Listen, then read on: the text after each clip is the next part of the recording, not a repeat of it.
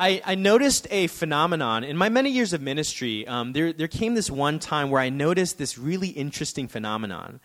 And it happened because I was trying to gather my team at the time and talk to each of them, get feedback about how we can do something better in our ministry.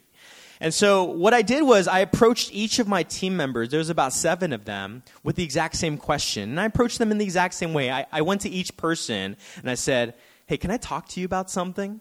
And, you know, I'm a pretty jovial guy, right? Like when I ask that, it's not scary, right? You know, some people, they ask that question, it's pretty scary. But the interesting thing was, the phenomenon was, when I asked that question to each person responded and reacted so differently. And so I asked one person, I'm like, hey, can I talk to you about something? They'd be like, sure. Nothing about it. Approach another person. Hey, can I talk to you about something? And they like do a little nervous chuckle, like, okay. But they seem reluctant. I approach another person. Can I talk to you about something? He's like, yeah. Probably thought he was getting promoted. He wasn't. Went to another person. Can I talk to you about something? The first thing they say is, am I in trouble? Like, what did I do wrong? And it was interesting that there was a spectrum of responses and reactions to the very same question that I asked in the very same way across the board. And what it tells me is this truth that you may have heard, that we don't see things as they are, we see things as we are. In other words, we see the world through our past experiences, through our trauma, through our brokenness. There's this show I'm watching on HBO Max called The Staircase, and it's about this pretty much about this trial, murder trial. And one of the medical examiners gets asked this question in the show. She gets asked, do you believe in objectivity? And as a medical examiner, she says, no. And this is what she says, Dr. Deborah L. Radish. She says, the only way we get close to objectivity is by recognizing how subjective we are. We see the world through our past experiences. The only way to get close to objectivity is to realize it doesn't exist. Listen, you'll find when you get married or you're in a relationship, you'll find that you think you're objective, but you aren't, okay? We are not objective as much as we'd like to believe we are. We are colored by our past through our experiences. And I think one of the greatest tragedies in the church today is that so many people live crippled by their pasts, and they don't even know it. They don't realize how their history affects their relationships in the present, unaware of how their past impacts their right now. And part of the journey towards spiritually, emotionally healthy spirituality is recognizing, acknowledging, and breaking free from the power of the past that holds us back. And so that's what we're going to talk about today.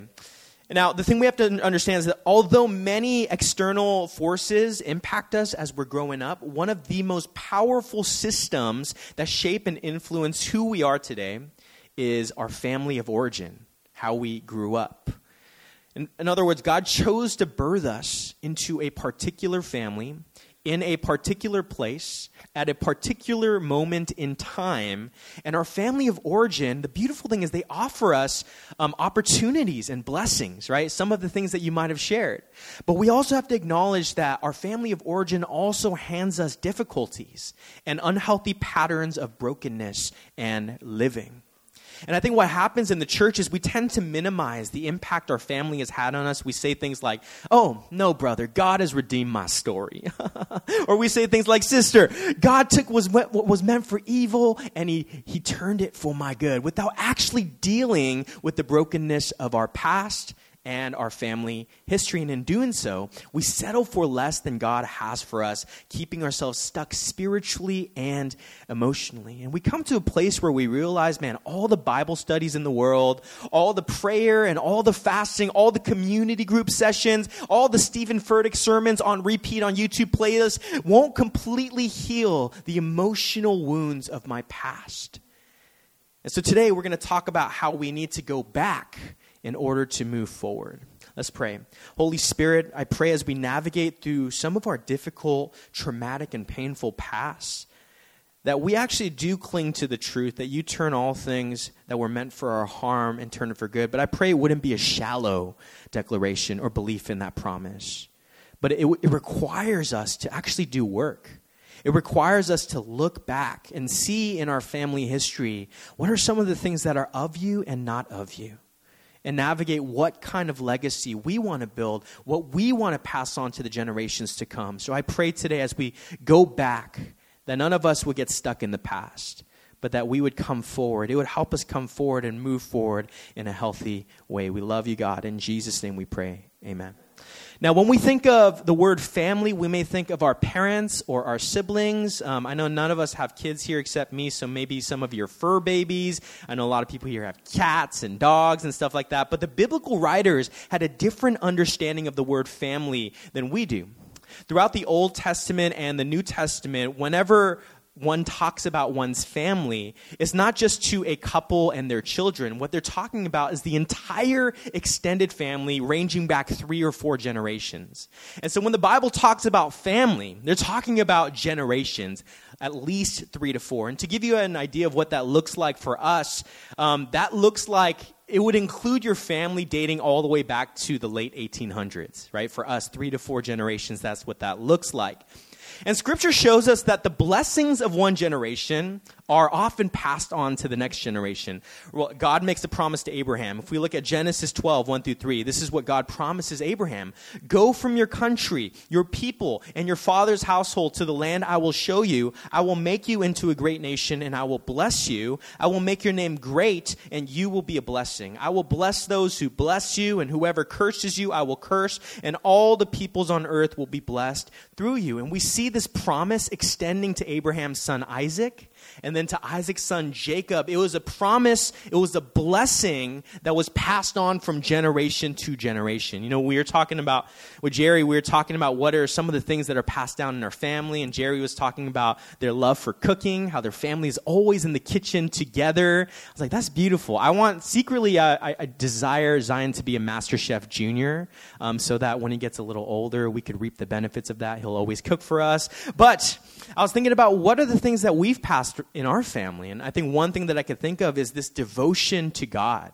My grandfather sold all of his possessions, moved my entire family out here to America to pastor at a church. And that's the kind of devotion for God that they had. My dad just I guess in the Korean church, you could graduate from eldership. So like he had this ceremony this past Sunday. It was like a huge deal where he's been serving as an elder for decades. And now he gets flowers and a medal or something, and he's graduated, I guess, right? And there's this devotion for God, this passion for God that's been passed down from generation to generation. The blessings of one generation pass on to the next. But Scripture also teaches us that the consequences of actions and decisions taken in one generation affect the generations that follow. In Exodus 20, 5-6, God is speaking to the Israelites. He says, "For I, the Lord your God, am a jealous God, punishing the children for the sin of the parents to the 3rd and 4th generation of those who hate me, but showing love to 1,000 generations of those who love me and keep my commandments." Now, I always read this, and it felt off to me. Like, how fair is it, God, that you would punish a generation because of parent sins, or that I could do something wrong and it would affect my kids? But we shouldn't misinterpret this to mean that God will punish you because of your parents' sin. That's not what the author is getting at. Actually, a more appropriate translation of the Hebrew word punish would be to be repeated. In other words, more likely than not, what happens in one generation tends to repeat itself in the next, especially when it's not dealt with, right? Whether it's alcoholism or addiction or depression or suicide, unstable marriages, infidelities, mistrust of authority, or unresolved conflict, history tends to repeat itself when it's not acknowledged, addressed, or dealt with. And so, in other words, you might have heard this phrase, hurt people hurt people.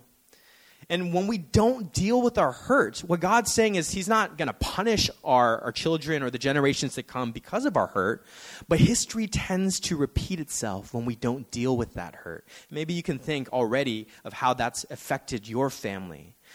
Examples, a child who witnesses toxic conflict between their parents ends up only knowing how to resolve conflict in that way, and so ends up resolving conflict in their relationships in unhealthy ways. Victims of abuse often end up becoming abusers, or witnesses of abuse in the family household end up in similar environments again and again where they're abused, where the cycle tends to repeat itself. Alcohol and drug addiction statistically seem to repeat themselves throughout generations within a family. And so family patterns from the past play out in our present relationships, whether we realize it or not. And so many of us, we like leave our homes and we're like determined to break free from our family histories, only to find that our family's way of doing life follows us wherever we go if we don't deal with it. How many of us vowed never, as an angsty teenager, I vowed, I'm never going to be like you, Dad, right? We all have had that experience, most of us had, where I vow I'm never going to be like this or never going to be like them. And we like to believe that as adults, we're so much further along than our parents were or healthier than our parents. But unless we put in the work, we continue living out the unhealthy patterns that we've experienced growing up. And that's not to say that our parents are flawed or bad. They're just human. And it's just human nature. It's brokenness that we've encountered growing up in our entire lives. I remember when growing up, my father was working a lot, and I told this story often, but he was rarely ever home. He went to work at 5 a.m., usually got back at 10 p.m., because he just wanted to provide for our family. That was his way of loving us. And I remember I was hurt by that growing up, because I would look out the window, and I'd see like the typical American family, a dad throwing a football to his son, good catch, son, and I would be like, I wish I had that. And I remember growing up with this bitterness and this resentment, and when I turned 22, I had this moment where I sat down with my dad, and I said, Dad, you've really hurt me. I wish you were more present growing up, but I know you tried your best, but I just need to let you know how you've hurt me. And I'll never forget when my dad told me, he looked into my eyes and said, I'm so sorry. I never knew how to father because I never felt like I was fathered. My dad was always pastoring. He was always busy at church, and so he was never present with me. And so I didn't know how to be present with you. So I only loved you the way that I knew how, which is to try to get as much money and resources to you as I possibly could. And I think about this a lot because what's passed down from one generation often continues to repeat itself until there's a moment where we say, I want to do something differently, right? Examples of generational sin and brokenness in the Bible that gets passed from generation to generation. Abraham, Isaac, and Jacob, we just talked about how the blessings were passed down. But there's also a lot of brokenness that was passed down too. It's not up there, but Genesis 12, 10 through 13. It tells a story that there was a famine in the land, and Abram went down to Egypt to live there for a while because the famine was severe. And this is what the scripture says. As he was about to enter Egypt, he said to his wife Sarai, I know what a beautiful woman you are. When the Egyptians see you, they will say, this is his wife. Then they will kill me, but will let you live. So say that you are my sister, so that I will be treated well for your sake, and my life will be spared because of you. This actually happens twice in Abraham's life, another time in Genesis 20. So he tells his wife, I'm going to tell everybody, we're going to lie to everybody that you're my sister, so that I'm okay, so that I'm not harmed. He's not even thinking about his wife. He's thinking about himself. Self-preservation and fear causes him to lie. And what's interesting is what happens in Genesis 26. Isaac's now a grown man. Isaac now has a wife. And this is what scripture says, Genesis 26. So Isaac stayed in Gerar. When the men of that place asked him about his wife, he said, she is my sister. Because he was afraid to say she is my wife. He thought the men of this place might kill me on account of Rebekah because she is beautiful. The exact same lie from one father to a son. And check this out. Where do you think Isaac learned this from? From his dad. If we go to Genesis 25, Jacob, who comes after Isaac, deceives his father. We all know the famous story. He deceives his dad, ends up stealing the birthright from his brother Esau. This pattern of lying and deception out of fear and self-preservation continues to perpetuate throughout the generations because it was never dealt with. Another example in the Bible, David, Solomon, and Rehoboam. David takes many wives and commits adultery with Bathsheba. We know this story. Solomon, he took 700 wives, and 300 concubines. I don't even know how, I don't get it. And then Solomon's son, Rehoboam, takes 18 wives and 60 concubines, right? There's this history of objectifying women, of polygamy that continues throughout the generations. See, we carry both the good and the bad of our past into the present and oftentimes into the future. Pete Scazzaro, who writes on this, he has this quote. He says, Jesus may live in your heart, but grandpa lives in your bones. What's he saying? Those who precede us in our family tree cast a long shadow, even generations after they're gone. And so we're often living in the aftermath, in the shadow of the generations that have come before us. Y'all listening to new Kendrick this week? Yeah. Kendrick Lamar released a new album called Mr. Morale and the Big Steppers, and actually, it's a masterclass on what we're talking about. He's talking about generational pain and trauma, talking about therapy, talking about brokenness that's inherited from one generation to the next. And there's this one song on the album, my favorite cut on the album is called Father Time, where he dives deep into this idea that our family of origin plays a huge part in the people that we become. And verse 2, I'm just going to read it for you. Actually, maybe I'll rap it for you. It's just so good. He goes, I got daddy issues, that's on me. Looking for I love you, rarely empathizing for my relief. A child that grew accustomed, jumping up when I scrape my knee. Because if I cried about it, he'd surely tell me not to be weak. Daddy issues, hid my emotions, never expressed myself. Men should never show feelings, being sensitive never helped. His mama died, I asked him why he going back to work so soon. His first reply, son, that's life, the bill's got no silver spoon. Daddy issues, F everybody, go get your money, son. Protect yourself, trust nobody, only your mama and them. They made relationships seem cloudy, never attached to none. So if you took some likings around me, I might reject the love. So good. What's Kendrick getting at? What is he talking about? He's saying our family of origin has a huge impact on who we are today, on who we grow up to be. And it's the responsibility of every disciple of Jesus to look at the brokenness and sin of the generations that have come before them and realign to God's heart. Now, some of you may be feeling this tension as I'm talking, especially if you grew up in an Asian household. In my house, it was just taboo to talk about the problems of your family.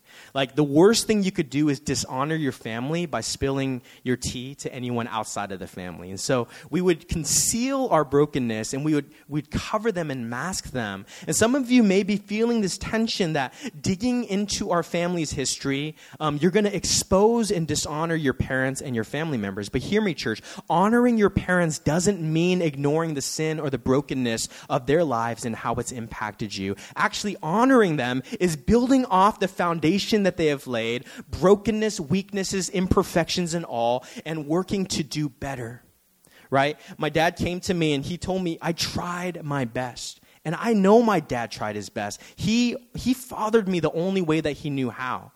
But it's not dishonoring for me to say, I honor the best that you've tried, but I want more for my future generations. I honor everything you've done, and I want to learn from that, but I also recognize these are the ways that you've fallen short that I want to try to do better for my son. That's the way we honor. When we hide and we conceal, we're actually dishonoring the work of generations. You know, Krista and I, we joke all the time about how we already started a savings account for Zion's future therapy bills. And, because PKs, right? And so we know that as hard as we may try, as good as our intentions may be, we will hurt our son. We will disappoint him. We will fail him at times. We will fail to care for him well. And not because we're terrible people, but because we're human. We're broken. We too have been hurt. And honestly, I'm just trying not to screw up my son that badly, right? So that's why we're talking seriously about when he's growing up, we want to create places and spaces where he can have healthy dialogue about us, about the ways that we've hurt him, so that he doesn't carry our brokenness into his children and his children's children. So the question then is, I know all this is a lot to deal with, but how do we break free from the power of our past? How do we go about doing this? And I think Scripture offers us a 3-part framework for how that we could break free from the power of our past. And this is how it is. The 3 things. Number 1, identify how the blessings and sins of your family impact who you are today. Right? How do the blessings and the sins of your family impact who you are today? Number 2 is to own it and take responsibility. This is my family. These are the blessings and the sins of our generation. These are the ways I'm perpetuating it. And the third is to repent of the broken patterns of your family and learn how to live life the way God intends. I'm going to go a little deeper into this and give you some tools to help you. Number 1, identify how the blessings and sins of your family impact who you are today. How many of you know that true spirituality frees you to live in the present? But it requires us to go back in order to move forward. And one way to do that is through what's known as a genogram. Have you ever heard of a genogram? Anyone in here ever done it? Okay, it's really cool, but it takes a lot of work, okay? I'm going to explain what it is. A genogram is a visual tool that helps us look at the history and dynamics of our family relationships and their impact on us over 3 to 4 generations. And so it helps us examine unhealthy patterns from the past that we bring into our relationship with God and others in the present. Astronauts have this thing that's known as the overview effect, that when astronauts are leaving Earth's atmosphere and they're looking back on the Earth, getting further and further away from it, they experience what's called the overview effect, where all of a sudden they realize the planet that I've been living on that seems larger than life seems just like a tiny, fragile ball of life. And all of a sudden there's this new perspective that they enter into, now going away from Earth, seeing it holistically. And for us, the genogram can be that. And using a genogram as a tool, we're able to step back and experience the overview effect, seeing our entire family, seeing our entire generations, our entire lives in an entirely new and holistic way. And so this is what it might look like. I have an example, and we're going to give you tools. Actually, go to the next page first. If you go to 99.church/EHS, and this will be in your email on Instagram, we're actually going to give you a workbook and videos to help you create your own family genogram. I just started this weekend, and it's hard. I realize how much about my family I actually don't know. And so it requires us to talk to our parents, talk to family members to see some of the relational dynamics. If you go back to the other slide, this is what it could look like. And you can see it's pretty much building your family tree, but you're inserting different patterns, different symbols that show some of the relationship dynamics, some of the brokenness, as well as some of the good things that happen between your relatives. And so, for example, the squiggly lines up there indicate that there is a fracture in their relationship. It was a broken relationship. The 2 dots there show divorce. The dotted lines here, I think, are people that live together that aren't married but have stayed together for a long time. So these aren't inherently bad or good. This is just the reality of your family dynamics. I think there's another one that shows abuse. And so we pretty much map out our family tree, and we indicate and write like how the dynamics were, some of the things that have carried on throughout generations. And it's cool because as people do this, they start to see patterns that, oh my God, in my family, this has been prevalent. And people see it unfold in their own lives. And as we're doing this, some questions that we can consider that you can find on the workbook, so you don't have to write this down. Some questions that we're going to ask. How would you describe your parents' and your grandparents' marriages? How was conflict handled in your family? What are some recurring generational themes like affairs, divorce, abuse, depression, etc.? How well did your family talk about feelings? Are there any family secrets? How was money handled? How did your family's ethnicity, race, or culture shape you? Who are the heroes in your family, and who are the black sheep, and why? Why is that so? What trauma has your family suffered? And what are some of our family commandments?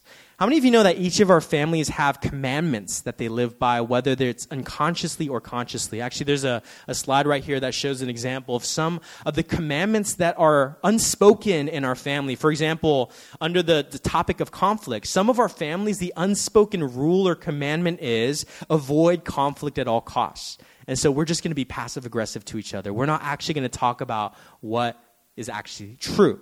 For some of us, about sex in our family, the commandment is sex is not to be spoken about publicly. And so, I never got the sex talk growing up because this was true in my family. You don't talk about sex. You don't talk about those things. Maybe in family, you owe your parents for all they've done for you. Some of us, we've grown up in a culture where this was the unspoken commandment or rule. And so as we do our genogram, we start to see some of the commandments, some of the underlying rules, some of the scripts that we've inherited, whether we realize it or not. Now, pause. Some of you may be thinking you're hearing all this, and it's a great sermon for the rest of y'all in here, but my family's good. My family's great. We love each other. We never experienced no trauma growing up. And you know what? I just want to tell you amen. You don't have to go digging up something that might not be there. You don't have to try to make up. Okay, I'm going to tell this story. I have a friend, and we were part of like a discipleship group, but at the time I was like 25. He was like 16, turning 17, and we did this exercise where we talked about some of the stuff that we're struggling with at the current moment. And so people were talking about, man, I just feel like I feel like I'm addicted to alcohol and porn. That's just something I'm dealing with right now. Another person was talking about, I just have this compulsive lying habit. Like people are talking and spilling their guts, and then this one guy, 16, 17, comes up to us. He's like, I could tell he couldn't think of anything. So the first thing that came to mind is like, yeah, I've just been drinking way too much water. And all of us are like, okay. It's like, yeah, and I know it's not good. It's just too much hydration every day. It's like, sometimes I look in the mirror and I say, you're bad. And we're like trying to take it serious because he's like really trying, but he was trying to pull at something that wasn't there. And so this is not that. Like if your family was good and you can't really think of brokenness, or if you resolved it, there's no need to dig up something that's not there. But I do want to encourage you to look deeper. That there may be things, even though your relationship with your family is great, maybe there are small things that have affected you. Or maybe it hasn't really affected you, but it's good to address nonetheless. Nonetheless, there's something powerful about identifying patterns we've seen in our family and how they impact us today.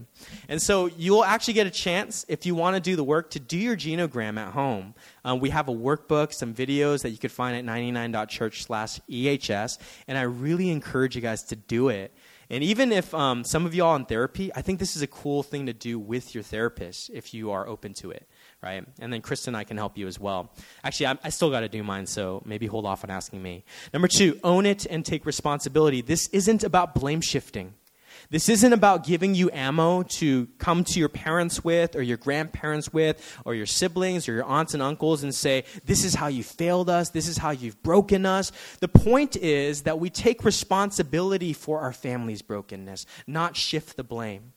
And even if it was something done to you, it's saying, God, but you've placed me in this family, and I'm going to take responsibility for the entire family so that I can do better for my family to come with my life, with my children and their children's children, instead of perpetuating the cycle of brokenness so that we can make a change. We have to come face to face with the reality of our brokenness, own it, and take responsibility. That's not to say that you take responsibility for the abuse perpetrated against you, but it's saying that this is all part of the story that you're building, that you're writing with our family, and I want to do something better with the generations to come. And the last thing, repent of the broken patterns of your family of origin and learn how to live life the way God intends. How many of you know that God doesn't erase our past, He redeems it? In other words, He doesn't call you to forget about your past. He actually redeems the story of your past. You know, it took God one day to deliver the Israelites from Egypt, but it took Him 40 years to get the Egypt out of the Israelites, right? That is, even though God delivered them in a single moment from Egypt, the broken values and the lifestyle of slavery in Egypt went with them. And it took 40 years for God to remove that from inside of them. In other words, salvation takes a moment, but transformation and healing may take a lifetime. And so even though God saved us, man, that's actually when the work begins. Where we say, God, you've saved me so that I can do something better, so that I can live the way that you've called me to live. And it's the slow journey of letting go of the pain we've been living in. It's the daily grind of identifying, owning, and repenting of the broken patterns of living that we've adopted. And the beautiful thing is this: God invites us into this redemptive work. We have the power and the authority in Jesus to break the cycles of pain and brokenness seen in our families generations previous. To say addiction stops here and will not continue down the line in my family. To say abuse stops now and will not be perpetuated any longer. It's living a different way. For one thing, we never talked about our feelings growing up, which is why I am a 35-year-old man who is very emotionally stunted, unable to tap into what I'm feeling at any given moment. But I've made a decision that every day, every time I'm inclined to go back into the shell of what I once knew, I'm going to lean into the opposite. And for my children, I want Zion to be really well in touch with his emotions. I want him to be emotionally healthy. I don't want him to grow up the way that I did. And so I'm choosing, it's going to stop now, and I'm going to live a different way, the way that God intended me to live. In other words, we get a say in what's passed down to the next generation. We also get a say in what's not passed down to the next generation. We have the power and authority, but it takes the work of identifying, owning, and repenting of those things. But hear me, church, going back in order to move forward is something that God calls us to do in the context of community. This includes mature friends. Notice I said mature friends, right? Mentors, spiritual directors, pastors, counselors, or therapists. On that page, 99.church/EHS, we actually also have our network that was curated from people that are in the field of Christian therapists in the Bay Area. And sometimes it's asking people to walk along with you in the journey. Pete Scazzaro calls it learning to be alone together, right? Learning to navigate personal issues in the context of community. In other words, we need trusted people in our lives to ask us the hard questions. And maybe this might be a wake-up call for you. Do you have people in your life where you can just ask them point blank, how do you experience me?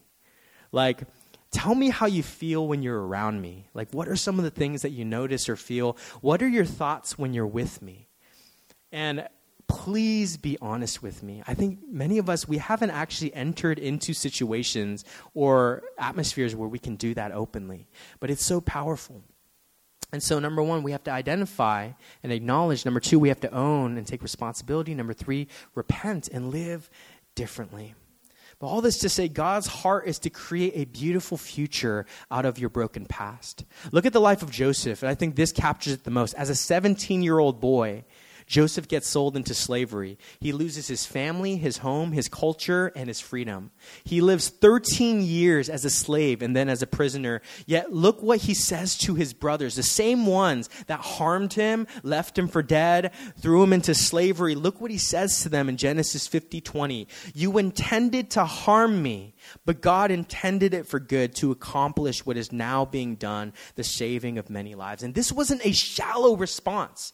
This was him navigating years and years, wrestling with God. Why has all this crap happened to me? Why have I been mistaken again, confused, misunderstood, thrown into prison, becoming a slave? Why, God? Navigating the hard questions and coming finally on the other side saying, oh, everything was intended for harm, but you used it for my good. This wasn't a shallow response. He sat with this for decades. And he resolved with God, and he began to see on the other side. Now he is second in command over all of Egypt. He recognized that God was able to take the brokenness of his past and redeem it into something beautiful. Krista and I, we actually got a new car because we're thinking about expanding our family this year, and gas is so expensive, so we wanted something electric. And one of the car salesmen, it's actually kind of a sad story, but he was severely mistreated there. We noticed all his managers were treating him bad, and so yeah, he was driving me from a cafe to another place because they were doing something with a car, and I was just asking him man, what's going on with your managers? Why do they suck so much? And he just has such a good heart. He's like, oh no, they're just having an off day. Or actually, that guy's actually really nice. He just seems hard on the exterior. And I just encouraged him. I was like, you were the best part of our experience here. I want you to know that. But anyway, that's not the story. He was actually telling me the history of, we got a Volvo. He was telling me the history of Volvo, and it just spoke to me. I was like, God's speaking to me right now. Because he loves his car company. He knows the history of it. And I don't know if you know, but when cars were being developed here in America, before seatbelts existed, there was a lot of deaths and accidents on the road that ended up in fatalities. And so Volvo actually, they created the first patent for the seatbelt that we know as today. The seatbelts it's all thanks to Volvo. And they actually had a choice where they could either patent it for themselves and then license it out to other car companies. But they decided that it was so important for people to have this that they gave it out for free to all the other car companies. Super anti-capitalistic, right? Super against the era of our day. But the reason why he did that, he was telling me this, was that one of the founders of Volvo, his wife had actually passed away in a car accident. And so this brokenness, this like dark family history, that the shared trauma of losing someone in your family actually resulted in something beautiful. Now you and I are safe in our cars because of the brokenness he endured. That's not to say that this was God's will that he experienced that heartache. But what God does is he takes the pain and the brokenness of our past and he makes something beautiful out of it in the future. Walter Brueggemann, he says, I know, Volvo, right? Of all places, God's speaking through Volvo. Let's go. Walter Brueggemann, he's a theologian. He says, the evil plans of human folks do not defeat God's purpose. Instead, they unwittingly become ways in which God's plan is further. Hear me, church. God has been at work in your life even before you took your first breath. He wants to take your broken past and he wants to make a beautiful future out of it. God wastes nothing. Not a painful moment, not a single tear, no trauma, no brokenness, no failure, no sin. He takes all that was meant to harm us and destroy us, and he turns it for good. He takes our broken past, and he creates a beautiful future. And so for some of you, this might seem overwhelming, like, oh my God, there's so many issues in my family. And I'm even thinking about my family, thinking the same thing. It's a lot to navigate, but this is the hope. That God takes what's broken and painful and traumatic in our family history, and he creates something beautiful.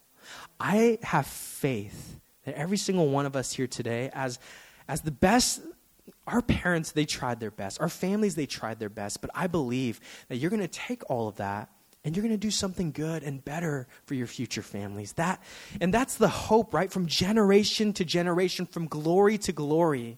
And maybe Art Shortcomings 30 years from now, your kids will be in a church service where the pastor's talking about generational sin and brokenness.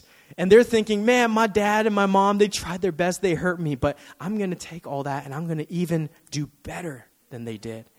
That's the hope, that's the vision, that is the dream.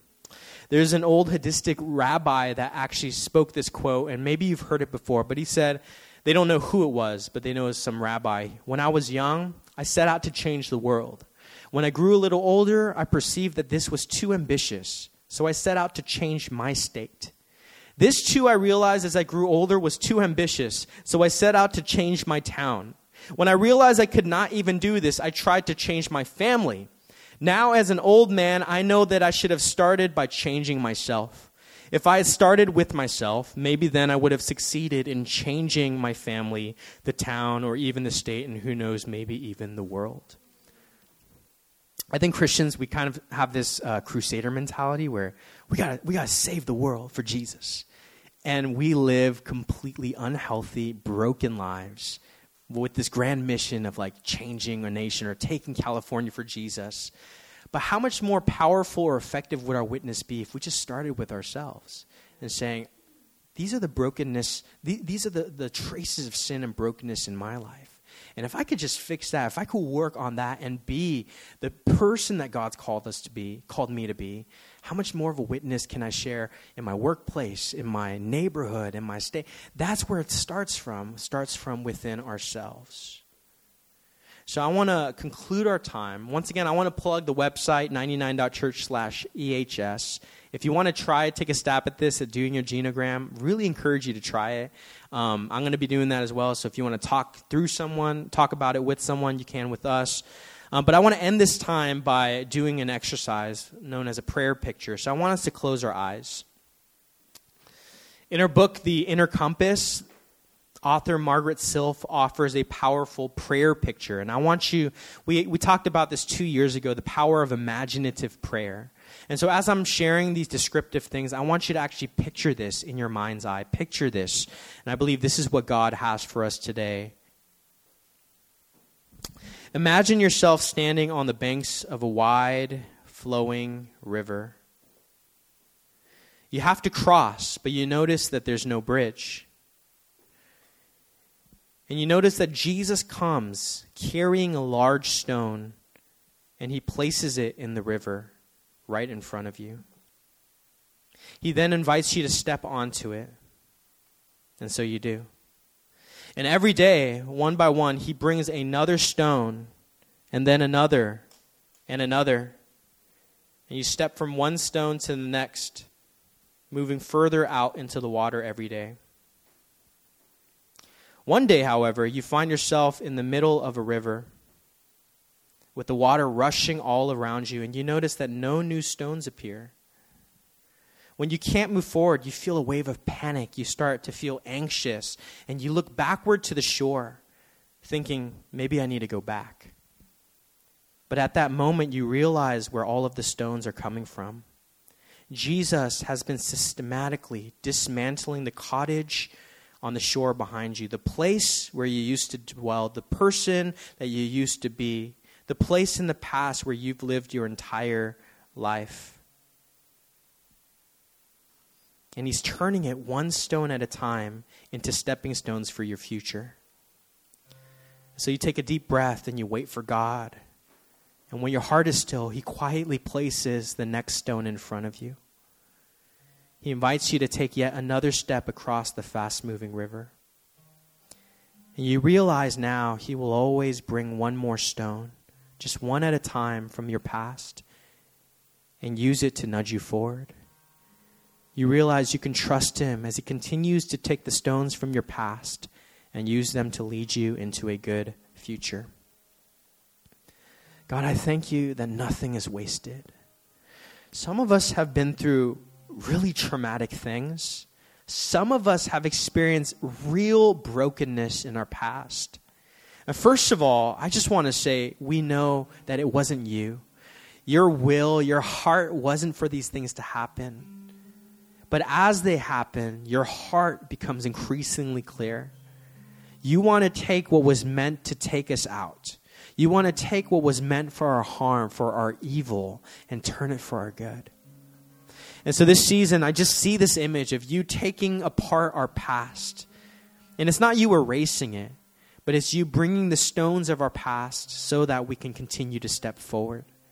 So God, as we navigate this, as we navigate through our family histories of brokenness, but also of blessings and victories, I pray that we would have that overview effect that astronauts have had. We would see our entire lives, not just in the scope of who we are right now in 2022 in San Francisco, but we would see our lives in the scope of the generations that have come before us and the generations that will come after us. And we will say, I want to play a part in writing your redemptive story in my family line in the generations to come.